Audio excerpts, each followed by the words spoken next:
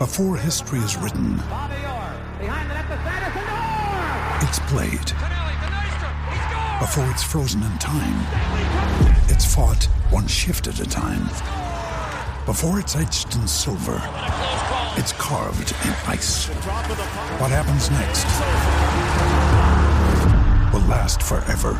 The Stanley Cup Final on ABC and ESPN Plus begins Saturday. Think you know the Brooks Ghost? Think again. Introducing the all-new, better-than-ever Ghost 16. Now with nitrogen-infused cushioning for lightweight, supreme softness that feels good every step, every street, every single day. So go ahead, take your daily joyride in the all-new nitrogen-infused Ghost 16. It'll turn your everyday miles into everyday endorphins. Let's run there. Head to brooksrunning.com to learn more.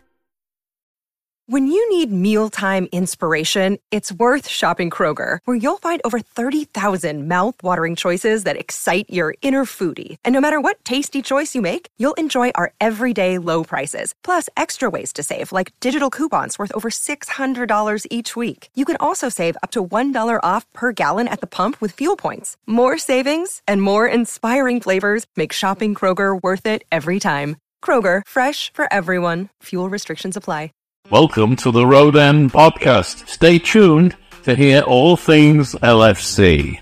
Mella, lovely cushioned header. But Gerrard! Oh, you beauty! What a head, son! What a head! Liverpool 3-0. Corner taken quickly, Origi!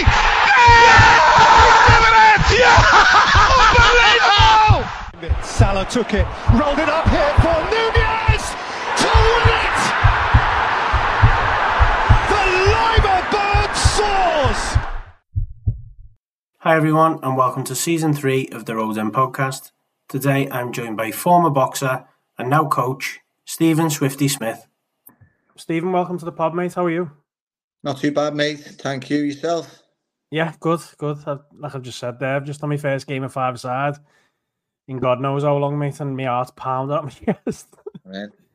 I went for a run myself last night on a 40-minute run. First time in a long time, mate. My legs are a bit sore today, so I feel your pain. Let's start with your amateur days then. I know you box with a couple of people who I know, Ray Jochins and Paul Jamo. I work with Paul for years and always talking about you.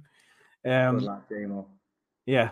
I still don't know why you never went and cracked on, but the accountancy took over by the looks of it. Yeah, do you know what? He was talented as well. National champion. I boxed for England also with him, as well as sort of coming across. We met in the championships. We were both quite light for the weight. We were only small, and we both come across the same weight. And Jamo was in school with all my mates in Campion. I went to Archbishop Beck, but a lot of my mates from primary went to Campion. So it was a bit of a local derby, shall we say. He was in the transport, I was in the rotunda, and really good memories. Top fighter, as I say, it was a good win for myself. And again, we went on years later. I won the title a couple of weights up, and he'd stayed at the 48 lighter weight, and he was national champion himself then, and we both boxed for England together and won the Four Nations together. So really good memories. Well, speaking of your memories then from amateur days, over 150 amateur fights. People don't realise, don't get me wrong, I haven't fought. I wouldn't say, I didn't box from when I was about 14 onwards. But going back in them days, I don't think people understand how hard it is in the amateur, because obviously the decisions are a bit questionable at times. Yeah. How did you find the amateurs compared to the pro? Obviously it's a big transition, isn't it? It's totally different. I thought anyway. The transition's massive to what it is nowadays in terms of, and that's not feeling sorry for our generation. It's just we play we fought in a style which was 4-2s, and it was sort of a very fencing system with computer scoring where they scored the clear shot. So it was a certain style of boxing, sort of a fencing style, what had worked well. And then nowadays you've got the amateurs being 3-3s. They don't wear head guards. It's more like professional boxing, just shorter rounds. So the transition's not that different for them. Kids turning pro now, really lucky that they're not doing anything different. They're just doing more rounds. If anything, the pace slows, so it becomes slightly easier. The start of the pro game is slightly easier than the top level amateur game, if that makes sense. So not a bad transition at all. Now it just depends on the speed you move. But back then, as I say, it was sort of 4-2s, fencing, point scoring, and I feel I adjusted my style to really suit the amateurs. I had really, really good results and a very successful amateur career, but I think it was down to the fact that I modified my style, where I'd always start quick, I'd always try and get a lead, and I always felt it was a lot easier boxing on the back foot with a lead, making your opponent chase you a bit, and when he's getting a bit desperate because he's behind and he starts throwing from out of range, making him miss and making him pay. I think that sort of really suited me down to the ground, and I had really good success in the amateur career down to that. Well, obviously, how difficult did you find it growing up then? Obviously, you're in a boxing family. Your dad's obviously banged into it as well. How did you find it being away from everyone? So obviously your mates would go out and your mates are doing different things and you're in the gym constantly, obviously girls and everything when you're a teenager. And that. How hard was that for you? I found it not so bad early days, when everyone started going out and people start the usual, the drinking on the street when I was about 15-ish, something like that. I've never ever got peer pressure. I had a good group of mates, and most of my mates sort of boxed with me and knew how good I was. I was always in the England team. I was national champion from my first year boxing. I won 9 national titles, so I was always sort of national champion, always boxed for England. It was always important to me, so I never ever got peer pressure of having a drink. It was always sort of we're going to have a little drink tonight, but Swifty can't. They just left me alone and sort of never peer pressured me. They always knew I had fights coming up for England or championships or whatever it may be. So really lucky I had a good group of mates in that way, where they never sort of peer pressured me or tried to force me into anything, which was good. So it didn't bother me. When I got a bit older, 17-ish, I met my girl, who's my wife now, do you know what I mean? And when we first got together, the usual, you start going out for little meals and stuff, you're the kids really. And when I started going away, it was 4 days every week in Sheffield and spending time away all the time. I think I got a little bit of fear that I was missing out on things, and when my mates started sort of the going out things, then they were going on nights out, 17, 18 and stuff, and I think then I felt a little bit more of the fear of missing out. I think I thought then a lot. I was getting a bit homesick then, because I felt like that was a time everyone remembers in their life when the mates all start going out and stuff, and the fact that I couldn't do that as often did probably get to me a bit more than it should, because I look back now and I think I've got no regrets, but if I could start my career again, the biggest thing I always say, I say it to young kids, I say it to young pros, is to tell everyone, if I started my career again, I'd enjoy it more. I had some of the best times in my life travelling the world with friends who were still friends to this day. I met some of the best people in my life in them England teams, and I travelled the world with them, and I just wish I enjoyed it more. I think at the time I felt like it was a chore and it was a job, and I had to always make weight, which I never enjoyed making weight. It's tough for anyone. But if I went back into it again, I'd enjoy it more, because some of the best times of your life, I've seen a lot of the world thanks to boxing, really. Yeah, and obviously you travelled the world. You picked up the Commonwealth gold medal in Melbourne. Yeah. Was that sort of when you knew that that's what you wanted and you wanted to take it from there? No, I knew very young. I knew very early I was going to be a professional boxer. I went through senior school, as I say, my first year boxing, I was national champion, and I thought then, hang on, I must be good at this. And I was boxing. I had my 13th birthday. I was in Moscow boxing for England, or my 14th birthday, I think it was, something like that. And it was important. I was on my own. Obviously, it was a schoolboy, so none of my parents were with me or not. And I was in Moscow, turning 14, boxing for England. So I knew at that sort of stage it was important. And I always had the confidence I was going to be a boxer. And I remember going through school, and I had a teacher, and he used to always say to me, because I was bright in school, I was on A-level maths, A-level physics, and A-level PE. And my physics teacher used to always go after me and say, "Sport will never pay your bills, lad. Get your work done." And he used to just laugh and just say, "Whatever, I know I'm going to be a boxer anyway." And he used to say to me, "Get your work done. Sport will never pay your bills." And I was thinking, whatever, I will see. And I always had that attitude. I knew I'd box, and I knew I'd be successful. I just didn't know how successful, or whether I'd do this or whether I'd do that. That was always sort of down to me. And, if it was ever going to come down to effort, then I knew I'd never let myself down. I love hearing stories like that, because it's boss when you can throw it back in the face, isn't it? It is, and you know what? The funny thing is, obviously I left school, and at 20, I won the gold medal in the Commonwealth Games, and I went back into school and showed my medal off in the assembly, and he was there getting pictures with me. And again, I turned pro and I won a British and Commonwealth title. I went back in with my belt, and he was there getting pictures with me. I was sort of looking at the corner of me, I think you definitely told me I wouldn't do this, do you know what I mean? But I wouldn't be cheeky enough or disrespectful enough to say anything to him, but I was definitely thinking it. I wasn't going to ask you this, but I'm going to ask you anyway, because obviously you've just mentioned that. Do you find that there's a lot of that over your career with the success? Do you find that you get people that are more like a sheep? They'll follow you, and then how lonely is it when you get beat? Let's say. Do you know what? It's tough, and again, I've just sort of been speaking about that not long back. We're having something to eat with a couple of friends, and we were talking about the highs in boxing are unreal and the lows are really low. And I was saying about like times when I had my first loss and I didn't want to go out the house. I didn't want my professional loss. I didn't want to leave the house. And so to say, my wife was sort of like telling me milk from the shop. Never had kids at the time. And I was like, well, go and get it. And I always go to the shop for stuff like that, you know what I mean? And she was like, stay, come on. And she knew I just didn't want to go out the house. So the lows are really low. But, you know, back to the question what you're asked in terms of the sheep, like sort of sheep mentality. It's a weird feeling because when you walk in the ring, say like you're boxing in the Echo Arena, if you look at the crowd, if you went across like say selected 10 people, all 10 people would be clapping you. Out of them 10, 3 probably want you to win. 3 probably don't want you to win, and the other 4 probably don't really care. Do you know what I mean? It's just it's a weird sort of feeling you get from people. You know when people are genuinely happy for you. You know when people are just saying it because you sort of see them face to face. So it's weird, but it's like that in boxing. It's a very fickle sport. You can be the best thing in the world. You can go and win a world title and be unbelievable, and then you have a bad performance and you're awful. We've seen it recently with Tyson Fury. Tyson Fury's heavyweight champion of the world, unbelievable fighter, been on a crazy journey out the sport and come back into the sport, and he's won the heavyweight title again. Amazing achievement. Has a poor performance against Francis Ngannou, who's an MMA fighter, and he's awful now.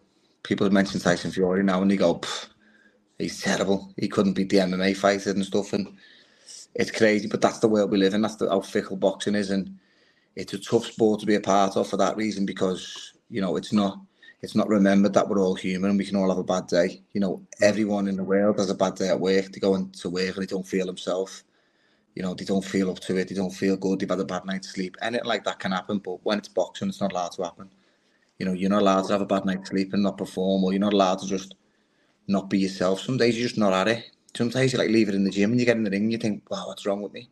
You're tired really in your thoughts, or you don't feel as good as you do. Your stomach's a bit off. Anything like that can happen.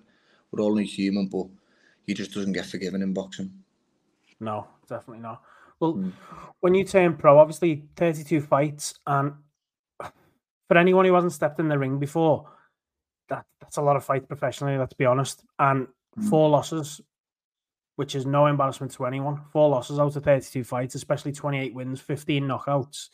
We're going to talk about one fight. Well, it'll probably stick with everyone's memory and probably your memory when you look back at pictures, the Vargas one. Obviously, unbelievable fights throughout your career.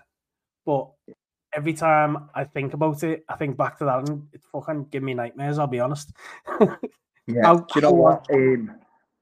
As I say, I only lost 4 times. I lost to 4 world champions, so I've got no shame in my losses. You know what I mean? The only people that beat me were champions of the world, so I can live with that. I can put my head on my pillow and I can sleep and know that you know I only lost to the best, and I'm okay with that. And it's still here. Don't get me wrong. I probably cry my eyes every time, and that's just because you know I wasn't born wanting to lose. I'm a winner, and I've got that mentality. I'll always give everything I've got to win. I give everything I've got in the gym to be in the best shape possible to win. And that fight was a weird one because I'm fighting in Vegas and finally got there. I've always wanted to fight in Vegas. It was a dream from a kid. And I'm fighting in the Mandalay Bay, and it's all sort of, I've got myself in really good shape. I'm ready to go. And round 2 in the fight, he just sort of, it wasn't a butt, but he banged heads with the side of my head. And I could just hear like a bum, bum, bum, bum, just throbbing me. And I was thinking, something's not right here. And every time I sat down in the corner, my brother Paul was putting an ice pack on me and just pressing it on me. And I can't really hear it in my right ear. So I was just sort of lip reading my corner, just thinking, something's not right here. I don't know what's going on. And then the fight went on and kept going on. And then it happened again in like round 9 and bang, it hit me again. I was like, oh, same here. And the referee just said time. So I was like, this must be bad here, because if he's going to be, it looks like he's taking me to the doctor. He's called time on the fight. If he's taking me to the doctor, it must be swelling worse than I knew. Obviously, I couldn't see my own ear, so I didn't know how bad it was. And then I turned and looked at my corner. And I remember seeing Joe in the corner with his hands on his head. And I was like, this must be bad. So I looked up at the big screen in the arena. Oh.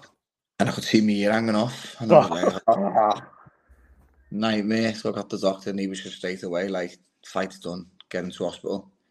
So I walked back the corner and the Americans are over the top. As I got back the corner, there was a fella standing there with a roller tape and he's going, hold still, man, your ear's going to fall off. And I was like, what are you doing with that? And he went, I'm going to take your ear on. I was like, mate, you're not putting that tape near my head. It's like, not a chance. I just got out the ring and worked out. Crazy memory for me, but I don't know, I beat myself up that night, because I remember sitting in the ambulance and my dad was in the ambulance with me, and that was a proper low point in my career. I was just thinking, how has this happened to me? Like, I'm a big believer you need a big slice of luck in sport anyway, and luck can go for you or against you or whatever. And I just felt like I had quite a lot of bad luck in my career with incidents like that, stuff like that happening where, you know, I've never watched a fight and seen someone leave the ring with their ear hanging off due to a clash of it. You know what I mean? It's never happened, and before or since, and then it happens to me, and I was like, how's this happened to me? Do you know what I mean? But, you know, on the flip side, it was sort of an experience what I learned a lot from. I learned a lot about myself, and I learned a lot, you know, in terms of how to pick yourself back up and how to deal with things that sort of out of your control. Do you know what I mean? And I've actually got funny memories of it now, because I think I stayed awake for about 2 or 3 days because I couldn't sleep. I kept having visions of me being on the pillow when I woke up and stuff, so I couldn't sleep. So I remember going to the hospital, and my wife always comes everywhere to box, but she never goes to the arena. She doesn't like watching boxing, so she stays in the hotel. So I'm obviously in getting on the way to hospital or whatever, and I said to my brother, you're going to have to let Jade know. And he said he phoned her, and he said, Jade, listen, you're going to have to go to the hospital. And she was like, what's happened? What's going on? And he was like, he's fine. He's just got a little cut on his ear. He'll have to go to the hospital.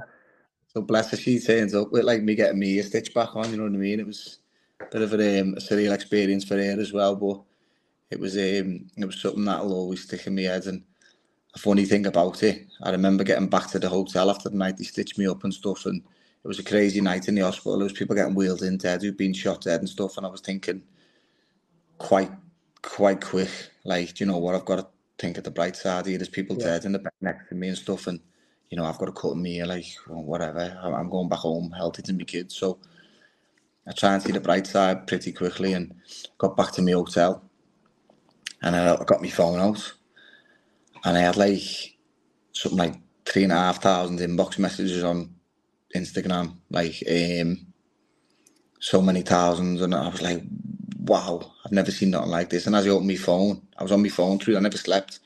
I was on the phone through the night, just shit, and it was just constantly like pictures and pictures I was tagged in of like the fight and me and all different languages, not just saying like wow and stuff, because again, it was quite surreal for people to see on the telly, and I probably got more exposure from that fight than any other of my fights put together, and it was due to me nearly coming off, which is not a very good sign of my career, but it was a mad night. It was a weird one.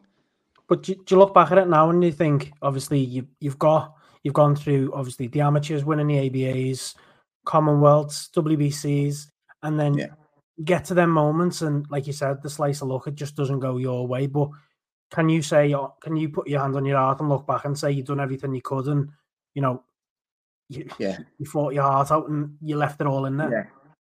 Yeah, and if I couldn't, I'm one of them people. I'm a big overthinker anyway. I think I'd really struggle with knowing like regrets and stuff that if I didn't. But anyone who ever shared the gym with me, anyone who ever shared the ring with me as well, will know. You know, I give it everything I had.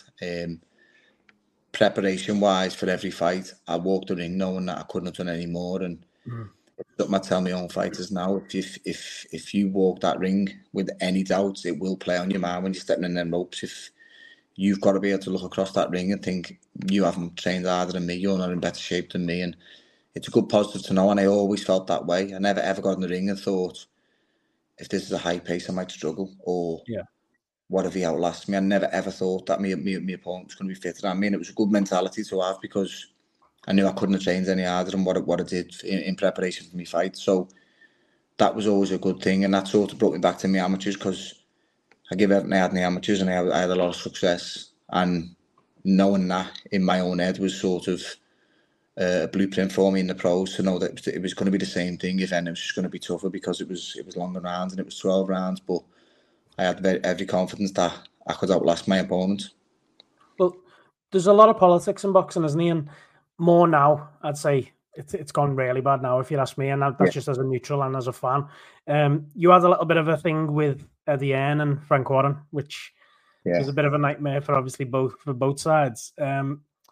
What was the reason for wanting to go to Matchroom? Was it because of the boom from Matchroom? Because I think at the time it was just taking everything to another level, wasn't it? No, to be honest with you, at the time I switched across. It was my first fight for Matchroom was Frock Groves 1. So it wasn't even like it hadn't took off the way it had. It was probably quite quick to get across the Matchroom. But it was more me personally. You know, I probably can't go into the details too much because of the court what I had. But you know, I went to court against Warren and stuff, who was managing me at the time, because I felt mismanaged and went to court.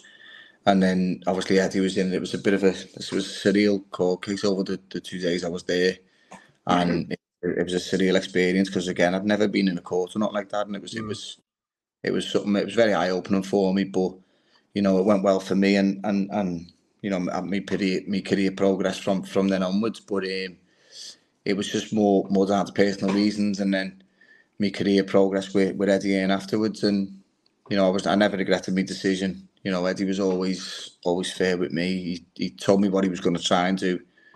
Tried it, and if it worked, it worked. And if it didn't, I always knew where I stood, type of thing. And that was what I wanted in my career, really. I wanted to know a plan, a route, and give it everything I had to get there. And again, it wasn't sort of down to opportunities, why I didn't get as far as I could. It was just, again, I feel it was a little bit too lucky here and there. And sometimes I wasn't good enough on the night, so I can live with that.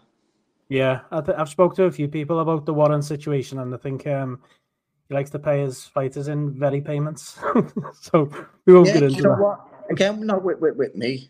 Listen, I make no secret of it. It was just sort of when I had my first loss, I wasn't happy with the time frames of being paid and stuff like that, and there was other things that went on with me again, to which I sort of spoke up about and made my point of moving away from my contract, and that happened. And you know, the success I had speaks enough really for everything I've got to say. And I think I made the right move in terms of Matchroom, because again at the time it was a brand which was growing. It was becoming bigger and bigger. And my first fight was, as I say, Frock Groves 1. What a night! I then had another fight. I think I fought in Leeds on a bill down there with Josh Warrington, who sells 1,000 tickets himself. You know, massive ticket seller, and that was a great experience for me as well. And you know, I ended up fighting for a world title in the States, which was big. I fought for a world title in Monte Carlo again, another experience. Well, I'll never forget. I got to fight in Vegas. Just a lot of good memories. Well, it was all sort of boxes ticked for me, and it was good to be. Most importantly for me in my career, it was good to be a part of a sort of history-making set of brothers, which, you know, I've loved every part of it, and I'm so grateful that I've had my brothers throughout my career, because as well as being the biggest supporters and biggest fans to me, you know, they've always been sort of a role and example for me, so I couldn't thank them enough. Yeah, I mean, talking about that, obviously, well, I was going to speak, obviously, about your brothers as well. I've recorded with Paul in the past. He's a brilliant fella, and I remember going over memories with Dodson and everything from the younger days. It was the guy from Kirby. I always forget. Quigley. I remember watching that in the Echo Arena. Fucking mad night. You fought 3 times after the Vargas fight. Yeah. Why did you stop? COVID. 3 wins as well. Yeah. So I won my last 3 fights. I got over the injury and stuff, and I was back in the gym. I was training. I was fit, and I got 3 sort of fights. Got 3 wins, and I was sort of ready for another opportunity. Really, I wanted to go and win a world title, and That was always the ambition. And COVID sort of happened and boxing stopped. And I thought, I was 33, 34, and I thought it's the wrong time of life to be having a year out the ring. In your 20s, not a problem. You go and have a year away, you come back and everything's still the same. And it just wasn't right for me. And especially being a super featherweight, I thought, not right. And I remember just lying there, I was in bed with my wife, and I said, no, what, I'm going to retire. And she was a bit like, where's this come from? And I said, I think with boxing stopping, it's not right for me to be sitting out the ring. I think I'm going to sort of start accepting it in my own mind that I might be retired. And she was just like, okay, whatever you say type of thing. But I don't think she believed me. And then as time went by, a year out the ring, come and went, and then in the November, and then it was like the following April, May, and I was thinking, nah, I'm definitely done now. And then when it got to the June, like the anniversary of my debut, I thought, you know what, I'm fed up of getting messages. Everyone was messaging me, when are you fighting, when are you fighting, when are you fighting? And I thought, you know what, out of respect for people who have paid their hard-earned money to go and watch me in the past and stuff, and they're asking me questions, I thought I'd just let everyone know now. And I announced it on the anniversary of my debut that I'm actually retired, and I was overwhelmed by the messages I got. I got a lot of really, really nice messages, which meant a lot to me, and I think it sort of sat well with me that, you know what, I did make a lasting impression on a lot of people, and that means a lot to me. And I think, again, I knew I'd give it everything, so I was okay with it. And it was a sad day, of course. I still miss boxing now, but now that I'm coaching, I think it's the next best thing for me, and I'm really enjoying it. Yeah, well, obviously part of a massively successful family, and brilliant brothers and brilliant lads as well, first and foremost. How do you see Liam and Callum's next couple of years? Because I've seen Callum looks in unbelievable shape, and Liam's just had that. I can't even explain the last fight against Eubank. I was so gutted, you know, because the first fight, everyone was so happy that he knocked him out. Yeah, that was the best thing I've seen in a while. He was flying first time rounds, and it was such a good night. It was one of my favourite nights in boxing, aside from, you know, anything I've been through myself. It was one of my favourite nights just because I had my son there with me watching it, and he absolutely loved it, and the atmosphere was unreal. You know what I mean? Everyone got behind him for it, and, you know, this time round, everyone clear as day, everyone can see it wasn't Liam in the ring. You know what I mean? He had so many injuries, and, you know, he was sort of like contracted to make that date, and because he'd pulled out of one before and with genuine injuries, he sent the scans off and stuff, and they agreed. They seen the injuries he had, it was legit. And then, you know, got to the second time round, and he had no business being in the ring that night. He was never ready, and people seen it in the performance, unfortunately. And Liam's got to live with it. He give it everything he had. Liam's Liam, you know, he was never pulling out of a fight, especially a fella who he's wiped the floor with first time round. So, you know, it's one of them. You live and you learn, and hopefully, as I say, he can get back in the gym. He can put it right. He can go and put a performance in and make people sit up and take notice again, because, you know, he's been an unbelievable fighter. You know, throughout his career, he's had won world titles. He's been in the ring with the very best in the world. He's beat some top names, and he's been some journey to follow. Never mind be his brother. So I'm so proud of him. But I do believe, you know, he'll be back, and he'll be a name on people's lips again when he starts performing. He shows what he can still do. When's he wanting to get back in?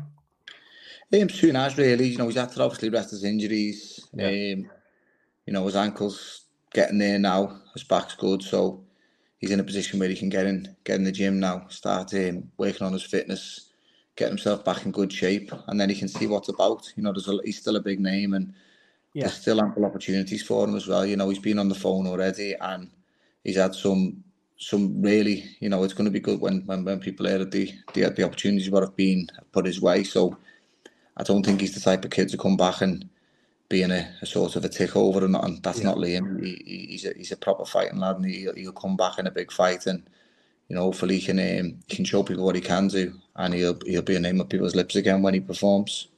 How worried were you as brothers, but also he's like mates as well, aren't you? But how worried were you going into the second fight, knowing the condition that he was in?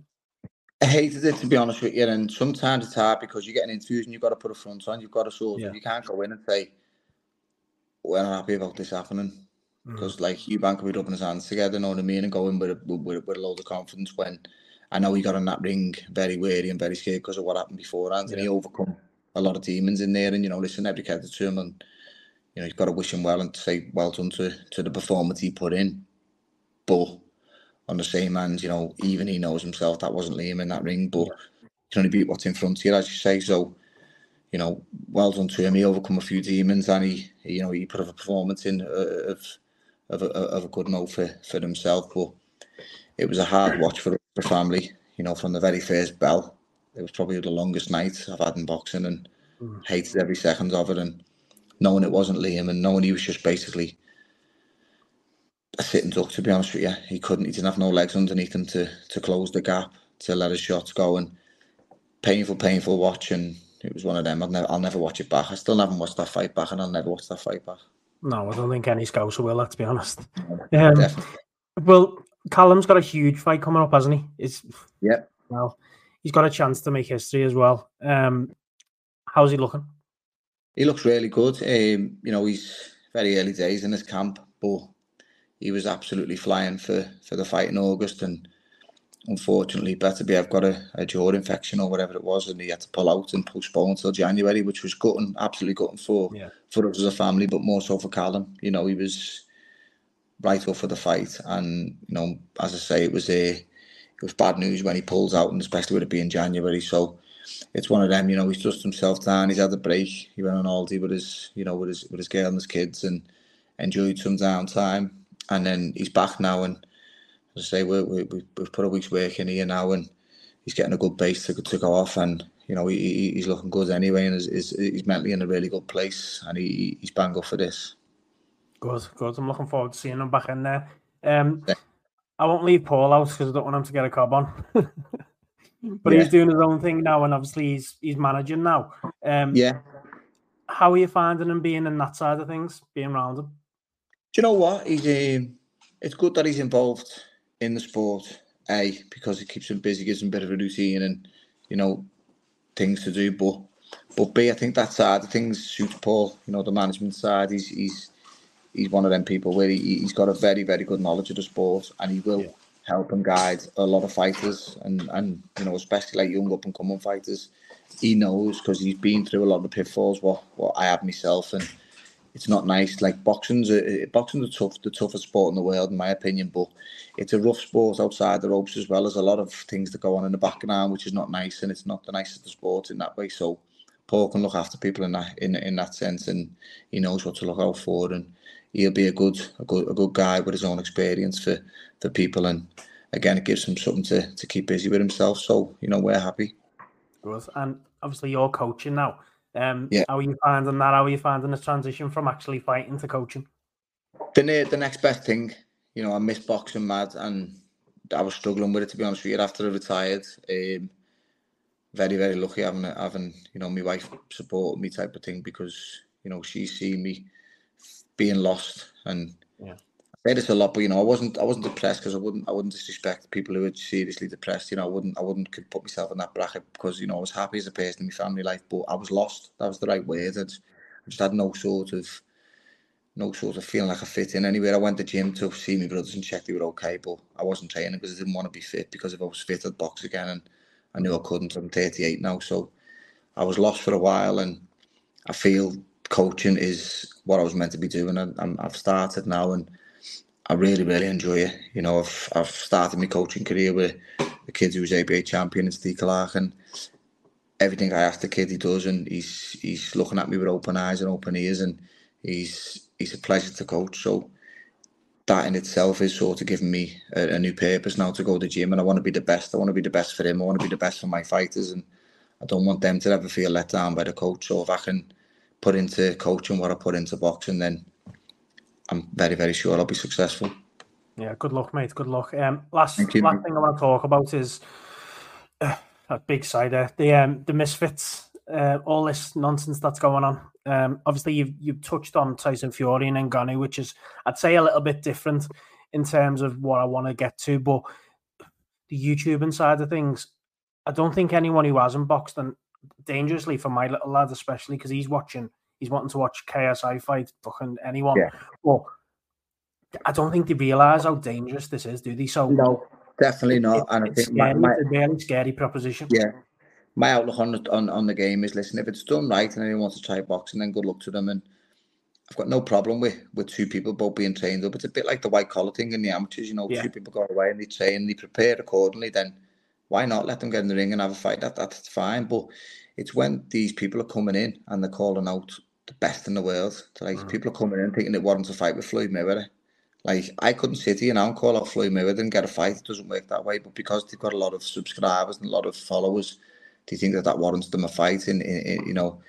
And I think the only way it's going to end is if one of them gets hit, because some of these lads can fight, by the way. Listen, Jake Paul's a sort of a YouTuber and all that, but I'm telling you now, he can fight. He can shape up well, and he's not bad. Listen, he's not Mayweather, but, you know, he knows his way around the ring, and he's getting better. He's improving compared to a lot of these YouTubers. A lot of them sort of can't fight, and I think that's going to be when it comes across where one of them who can fight a bit, who can hold their own, like say Jake Paul, gets in with someone who's just basically got millions of followers but can't fight. I think one of them are going to get hit, and then it'll be sort of frowned upon a little bit more than what it is. But for my own sort of personal preference, I don't mind it. I think good luck to them. Go and do it. If it gets more eyes on the sport, then it can only be beneficial. But I just hope they stay safe, because no one wants to see anyone get hurt in the sport, and I think that's running a massive risk of it happening. So, again, as long as the safety is paramount, then good luck to them. Yeah, so the MMA crossover, you've got someone in your gym now. Obviously, Darren Till training from Rotunda now, and he looks like he's probably mentally more so, I'd say. Looking at him now, he looks mentally in a miles better place than he has been for a few years. How's he getting on? Darren's great. Listen, his work ethic's unbelievable. I think he puts the time in, so he deserves what he gets from it. And, you know, he's improving all the time. Listen, Darren come off first, and he had a bit of naivety about him when I watched him sparring for the first time, and he was just sort of a bit bullish and was walking someone down and wasn't really bothered about what was coming at him. And I remember having a little conversation with him, like, listen, don't be too brave in boxing. Like, avoid the punches, use your lead hand, set it up and stuff. And then, and not taking any credit for it, by the way, but I remember trying to give him a bit of advice, you know what I mean? Just like that. Don't, it's not about how brave you are, how many shots you can take, you know what I mean? And I remember being out the gym for a while, and I come back in, matter of a couple of months later, and I watched him spar, and I was gobsmacked by how much he's come on. Like, couldn't believe how much he's improved, to the point where I went over to him and I said, wow, Darren, hats off to you, mate. Like, you've come on a bomb.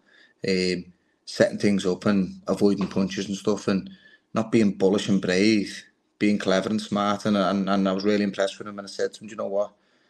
Got to give credit where it's due. I think, you know, you learn all the time, and it's good to see fighters who do look, listen, and put it into practice. And to be fair to him, as I say, he's been known for a lot of the wrong reasons at the times, that, and where he's a bit outspoken and stuff. But I see him in the gym, and he's really putting it in, and I think he deserves every success he has when you work as hard as he does. And, you know, and when he goes back over to MMA, which I fully expect to happen, is it going to make him a much more dangerous fighter because of the boxing skills and everything that he's learning in Rotunda? If he does, if that's what he chooses to do, then of course it will. It's only adding to his striking game in the MMA. But I think he wants to sort of make a career in boxing now, and, you know, if that's what he does, the more he improves, the better he gets. He's going to have success in it, because, put it this way, mate, you put him into that misfits market, he walks straight in it now, and he does well, and he has really good success in it. I'm telling you that now, definitely. I've seen some of the caliber of opponents in this misfits with these YouTubers, and mate, he more than holds his own already in that. So if he can go in and throw himself right in amongst, you know, with all the likes of these Jake Pauls and stuff, I'd put my money on Darren with any of them. Yeah, good. Okay, Stephen, I won't keep you any longer, mate, because I know you're on a bit of a camp yourself, and you're away. Thanks very much for your time, first of all, mate. No problem, really enjoyed it, mate. Thank you. Really appreciate it, and good luck with the coaching, mate, and good luck with the rest of your career. I appreciate it. Thank you. Thanks to everyone for listening in to today's podcast, and thank you to our amazing guests. Without them, this wouldn't be possible. Don't forget to follow us on social media, twitter.com/The Road End Pod, and on Instagram, Instagram/The Road End Pod.